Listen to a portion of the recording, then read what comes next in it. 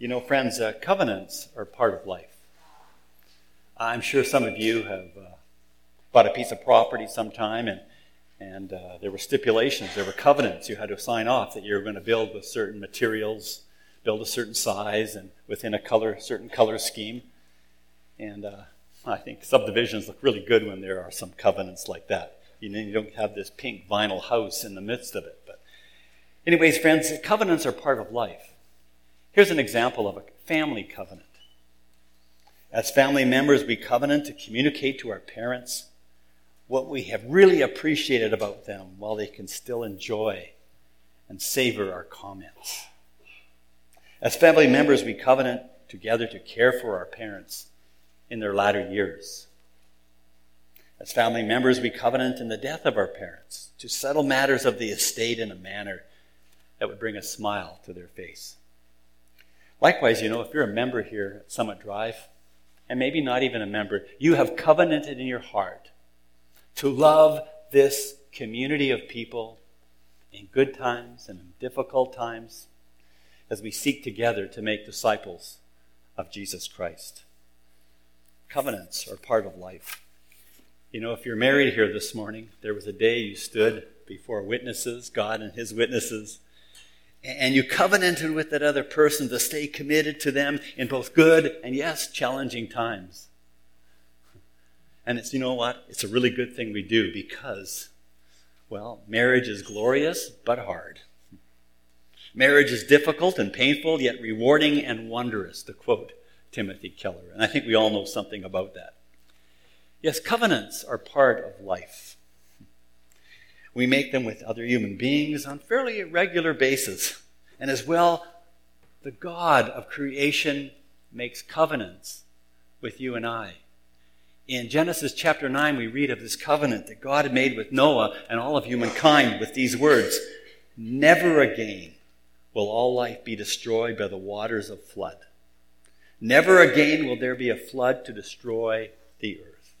And of course, the beautiful sign of that covenant is the rainbow that we see in our skies. In the Bible, God also made a covenant with an individual by the name of Abraham. And it was really an incredible covenant. He said, "Abraham, your descendants are going to be like the stars in the sky. I'm going to give your descendants the land of Canaan. Abraham, you're going to be the father of many nations. Kings are going to come from you." And then here's the part of the covenant I like the most. "Abraham, through your descendants, all nations on earth will be blessed." And we know that's the good news of the gospel because Christ was born into his family tree.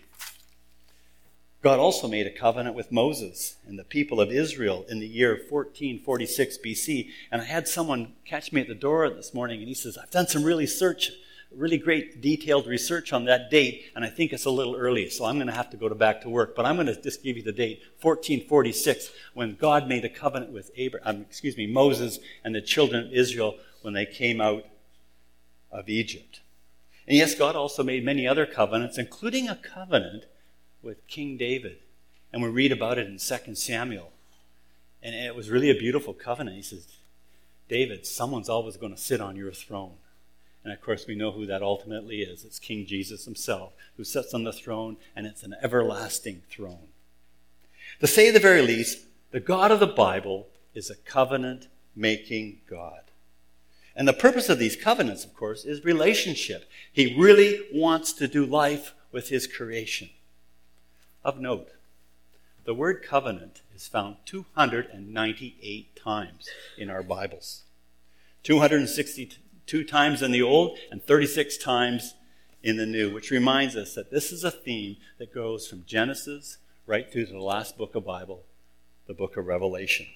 So this morning I'd like to talk about this concept of covenant, but more specifically about the covenant that God made with Moses, yes, and the children of Israel, but also the new covenant that God made with the children of Israel and you and I sitting here this morning. So at this time, I'm going to have you open your Bibles to Hebrews chapter 8. Hebrews chapter 8. And if you forgot your Bible this morning, I encourage you to go to your bulletin and you'll find today's text there printed in full. And please note as I read this passage, 8 verses in all, the word covenant shows up 7 times. So open our hearts now as we read this passage, and may God speak to each of us through this text here this morning. Verse 6. But in fact, the ministry Jesus has received is as superior to theirs, as the covenant of which he is mediator is superior to the old one. Since the new covenant, and this is the key line, is established on better promises. Verse 7. For if there had been nothing wrong with the first covenant, no place would have been sought for another. But God found fault with the people and said, and now I'm going to read a quote here. The writer of Hebrews is quoting from the prophet Jeremiah, and this was written 600 years before he quoted this. And it's the longest Old Testament quote to be found in the New Testament. And this is what Jeremiah wrote. The days are coming, declares the Lord, when I will make a new covenant with the people of Israel and with the people of Judah. It will not be like the covenant I made with their ancestors when I took them by the hand to lead them out of Egypt, because they did not remain faithful to my covenant, and I turned away from them, declares the Lord. This is the covenant I will establish with the people of Israel. After that time, declares the Lord, I will put my laws in their minds and write them on their hearts.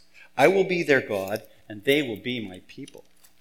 No longer will they teach their neighbor or say to one another, know the Lord, because they will all know me, from the least of them to the greatest. For I will forgive their wickedness, and I will remember their sins no more. By calling this covenant new, he has made the first one obsolete. Yes, obsolete. No more need for a sacrificial system. No more need for an Old Testament priesthood. No more need for the temple. No more need for the religious festivals. And the verse closes by saying, and what is obsolete and outdated will soon disappear.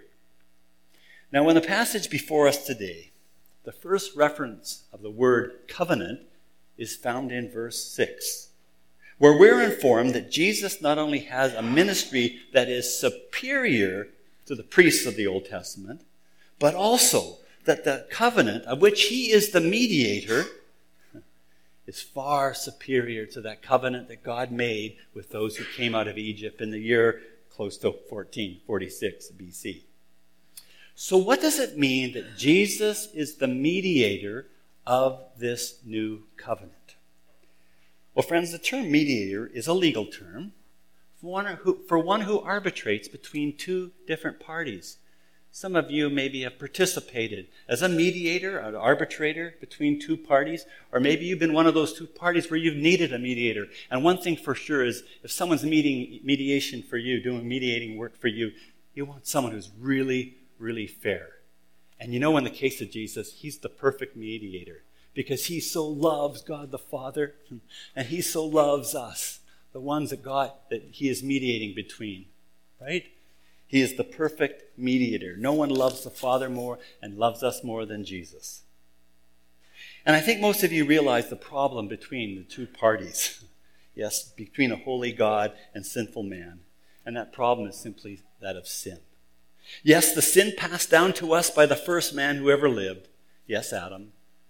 And the sin we all, in fact, engage in. Sin creates, friends, a barrier between a holy God and a sinful man. So to solve the problem, Jesus takes upon himself the sins of the whole world. Yes, the sins of the most evil people who ever lived on this planet. And I bet you in your mind you can think of some of those people today as you read the books that contain historical stories. I'm most recently thinking of what happened at Auschwitz. Yes, he takes the sins of all those people upon himself, including the sins of your wonderful neighbor who, yes, has also failed to love as they should have. And after taking upon himself the sins of the whole world, he goes to a Roman cross and receives the punishment that our sins deserve, making forgiveness possible for all who embrace what he did for us on that Roman cross. Without a doubt, Jesus is a loving, sacrificial mediator. Now, I'm going to say more about this as we work our way through this passage today. Yes, what Jesus accomplished on the cross. And as well, I want to focus in on how the new covenant that Jesus introduces is far superior to the old one. But before I do that, let me just talk a little bit about that old covenant that God made with Moses and the children of Israel after they'd come out of Egypt. If you were to read just 6 chapters in the book of Exodus, you would understand that God really wanted to do life with the Israelites. He wanted to have a relationship with them. In fact, in chapter 19, God made it so very clear that he wanted Israel to be his treasured possession. I love that term. His treasured possession. As well, a kingdom of priests and a holy nation. Hey, you can read about this again, friends, in 1 Peter chapter 2, verse 9. But in other words, friends, God wanted to have a loving relationship with them, and as well, he wanted to partner with them in ministry, as the terms a kingdom of priests and holy nation imply. Yes, they were to be set apart. That's what holiness is all about. To be a light to the nations. God had such great, big plans for this nation. Now, to this point in time, God had already blessed them. He brought them out of slavery. He delivered them from Pharaoh's army. He began to feed them in the desert. Friends, God had such great big plans for these people. And at this point now, in the covenant that he wanted to make with them, that he in fact did make with them, was going to be a covenant of ongoing blessing. If you were to read Deuteronomy chapter 28, you see the long list of blessings that he wanted to pour out on this nation. They were going to be financially blessed. They were always going to be the lender, never the lendee. Their crops were going to be blessed. Their families were going to be blessed. Their military was going to be blessed. It truly was a covenant that was going to be about ongoing blessing. And yes, in return, God asked for a response from them. He wanted them to obey, yes, as you all know, the 10 Commandments. But even more specifically than that, he wanted this nation to obey the book of the covenant. And we find that right in the book of Exodus, chapter 20, verses 22, right to chapter 23, verse 19. It, we might say, fleshes out the 10 Commandments with some other stipulations as well. Well, Moses stood up one day and read this covenant to the entire nation. I don't know how he did that without a sound system, because there was probably about 1 million people there. So maybe he got in a real good place where they could hear him. And after reading it, here's how they responded. Everything the Lord has said, we will do. We will obey. And some of you are thinking famous last words, right? Because as we read our Old Testament, we discover that over and over again, they broke the covenant. And so God sent them prophets. And he raised up godly kings. And for a time, the people seemed to rally and come back to the Lord God who made this covenant with them. But for the most part, they wandered away. They kept wandering away. And so after many, many years of rebellion, God sent both the northern and southern kingdoms that were broken apart by sin and sent them into captivity, into exile. Today's passage actually makes that clear and gives us the one-word reason why. And that one word is unfaithfulness that we read about in verse 9. They did not remain faithful to my covenant. So God turned away from them. Hebrews 8:9. Yes, he sent them into exile. But while in exile, he sent another prophet. Yes, the prophet Jeremiah. And Jeremiah said to him, God is going to make a new covenant with you. That's what we read about in verse 8. The days are coming, declares the Lord, when I will make a new covenant with the people of Israel and with the people of Judah. And for that matter, with you and I here sitting this morning. And as we read in verse 6 of today's passage, the writer of Hebrews says that this new agreement, that this new covenant was going to be far superior to the old covenant. And now in verses 10, 11, and 12, we're told why this covenant is better. Yes, it's established on better promises. So let's take a closer look at that this morning. Let me just summarize my own understanding of this new covenant. First of all, the new covenant promises to address our hearts. Secondly, the new covenant promises to establish a close relationship with God.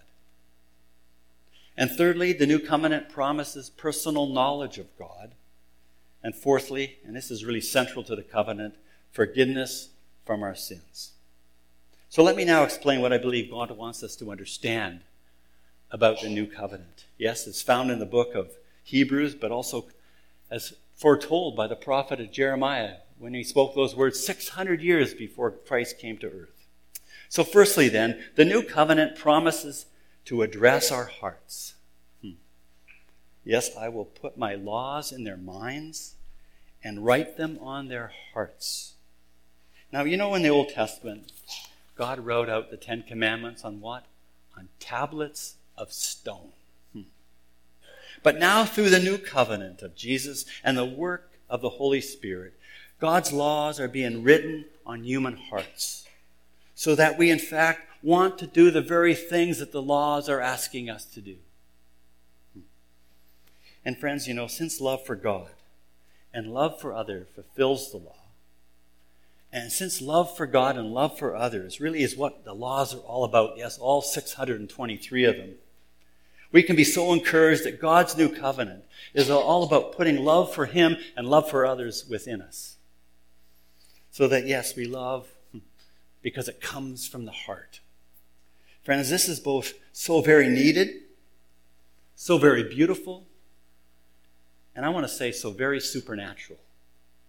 Although I'm convinced that all of humankind can do good things simply because they're created in the image of God, the new covenant goes beyond natural motivations and natural human desires. For when we embrace Jesus as our Lord and Savior, we are given the Holy Spirit. And the Holy Spirit seeks to produce what? Virtue in our lives, like love and joy and peace and patience and goodness and, yes, self-control. Furthermore, with the presence of the Holy Spirit in our life, we can actually fulfill the righteous requirements of the law. And Paul puts it this way in his great letter to the Roman church.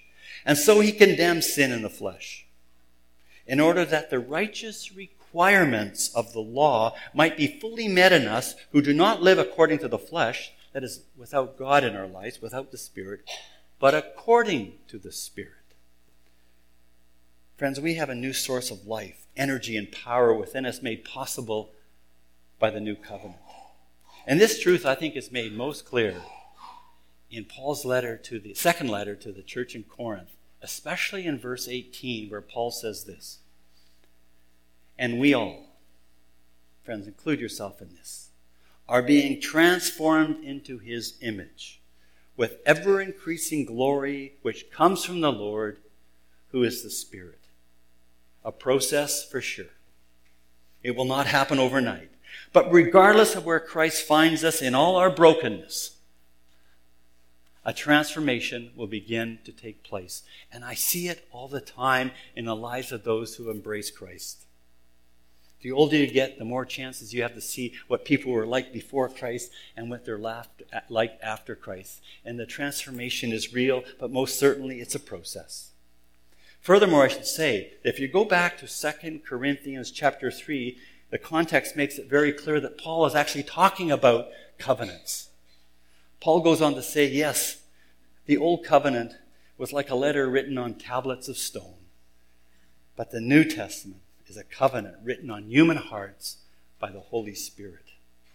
And because the Spirit gives us new life, be assured that what God began in us, He will bring to completion one day when we'll actually reflect the likeness of Christ.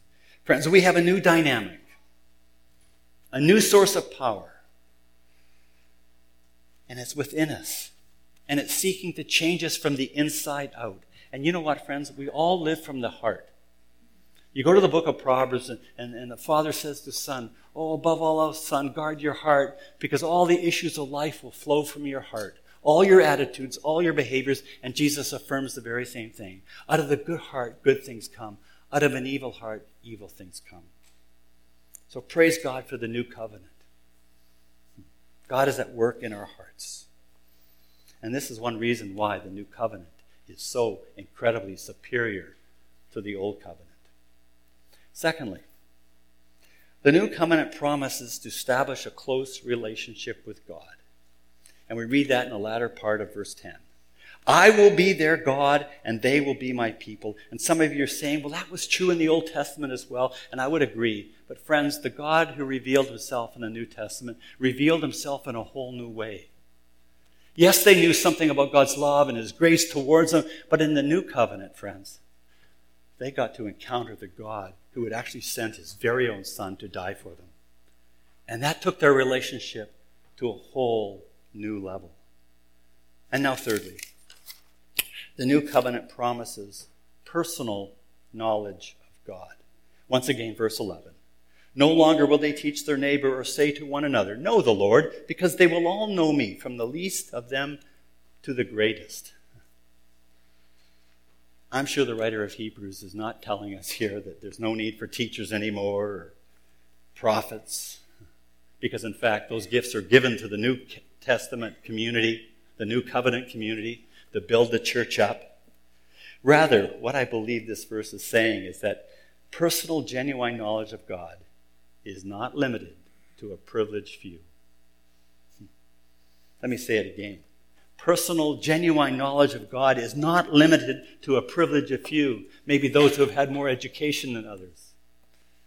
Because the relationship is open to all who embrace Christ, all those who seek him.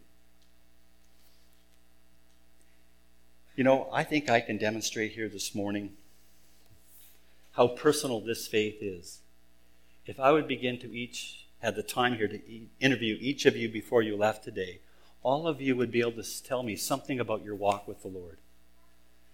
Some of you might say, oh, Harry, the relationship is not really good right now. I've just been so busy. I haven't been listening to him, but I know I want to come back. And that's a sign of spiritual life. And others of you would say to me, you know what, I've never had a stronger faith than I have right now. Christ is so real to me. He's speaking to me every day. When I read the scriptures, I hear him speaking to me personally. And you know, that's why I love to ask that question. What's God doing in your life? And that's why I'm looking forward to next Sunday night, by the way. And Dave didn't say this, but I have people who in their 20s, in their 30s, in their 40s, in their 50s, in their 60s, and 70s, all lined up to share a testimony of what God is doing in their life. And if we have an 88-year-old here this morning, please see me after the service. Friends, the new covenant brought about by Jesus' death promises knowledge of God. Personal knowledge. You remember 2 weeks ago when Jill shared from John's Gospel, and she shared that wonderful illustration of sheep that know the shepherd's voice? Well, you know, the reality is he was teaching that you also know the shepherd's voice. And that's why I can expect you have an answer when I ask, hey, what's going on in your life, Brenda? Brenda, you'd be able to tell me. I'm not going to put you on the spot to do that, but you would be able to do that because you know the shepherd's voice. The new covenant takes us into God's very presence. You know, in the Old Testament, the Old Covenant, no one could go into the Holy of Holies. This very special part in the tabernacle to have a meeting with God personally. Only the high priest and only once a year. But in the new covenant, we're told what? With great confidence to boldly come before God in the name of Christ. You are welcomed into his presence anytime because you're coming with Christ. He has made a way to you to have a wonderful, close, intimate relationship with God. And now fourthly, and I think this is most certainly at the heart or central to the new covenant. The new covenant promises us that our sins will be forgiven. For I will forgive their wickedness and will remember their sins no more. The new covenant, friends, addresses our need to be forgiven. And that's something we all need to experience. I also like what the writer is suggesting here in verse 12, that God doesn't remember our sins anymore once they've been confessed. We sure do. We have a tough time putting them behind us. But it seems that God has it within himself, because of his greatness, to blot out our sins from his memory, if we once embrace the forgiveness offered to us in Christ. Friends, earlier in my message, I shared with you my understanding of Christ's death on the cross on our behalf. Let me just elaborate a little more here this morning, because the book of Hebrews makes it so very, very clear that the one-time sacrifice of Christ is all we ever need to be forgiven. To quote from Hebrews chapter 10, verse 14, "For by one sacrifice he has made perfect forever those who are being made holy." Friends, I'm sure that no one here this morning feels perfect. But that's what is true about us if we embrace Christ's death on our behalf. No, not perfect in the sense that we'll never sin again, but perfect in the sense that our sins will never be held against us again, because Christ has paid the penalty for our sins. There's a fellow, I think he's Australian, his name is Leon Morris, and he wrote a lot about what Christ did on the cross for us. And he makes it clear that the gospel takes people who are far from perfect and makes them fit to be in God's presence forevermore. Friends, that's true of you this morning if you've embraced Christ. Christ has made you fit to be in his presence forevermore.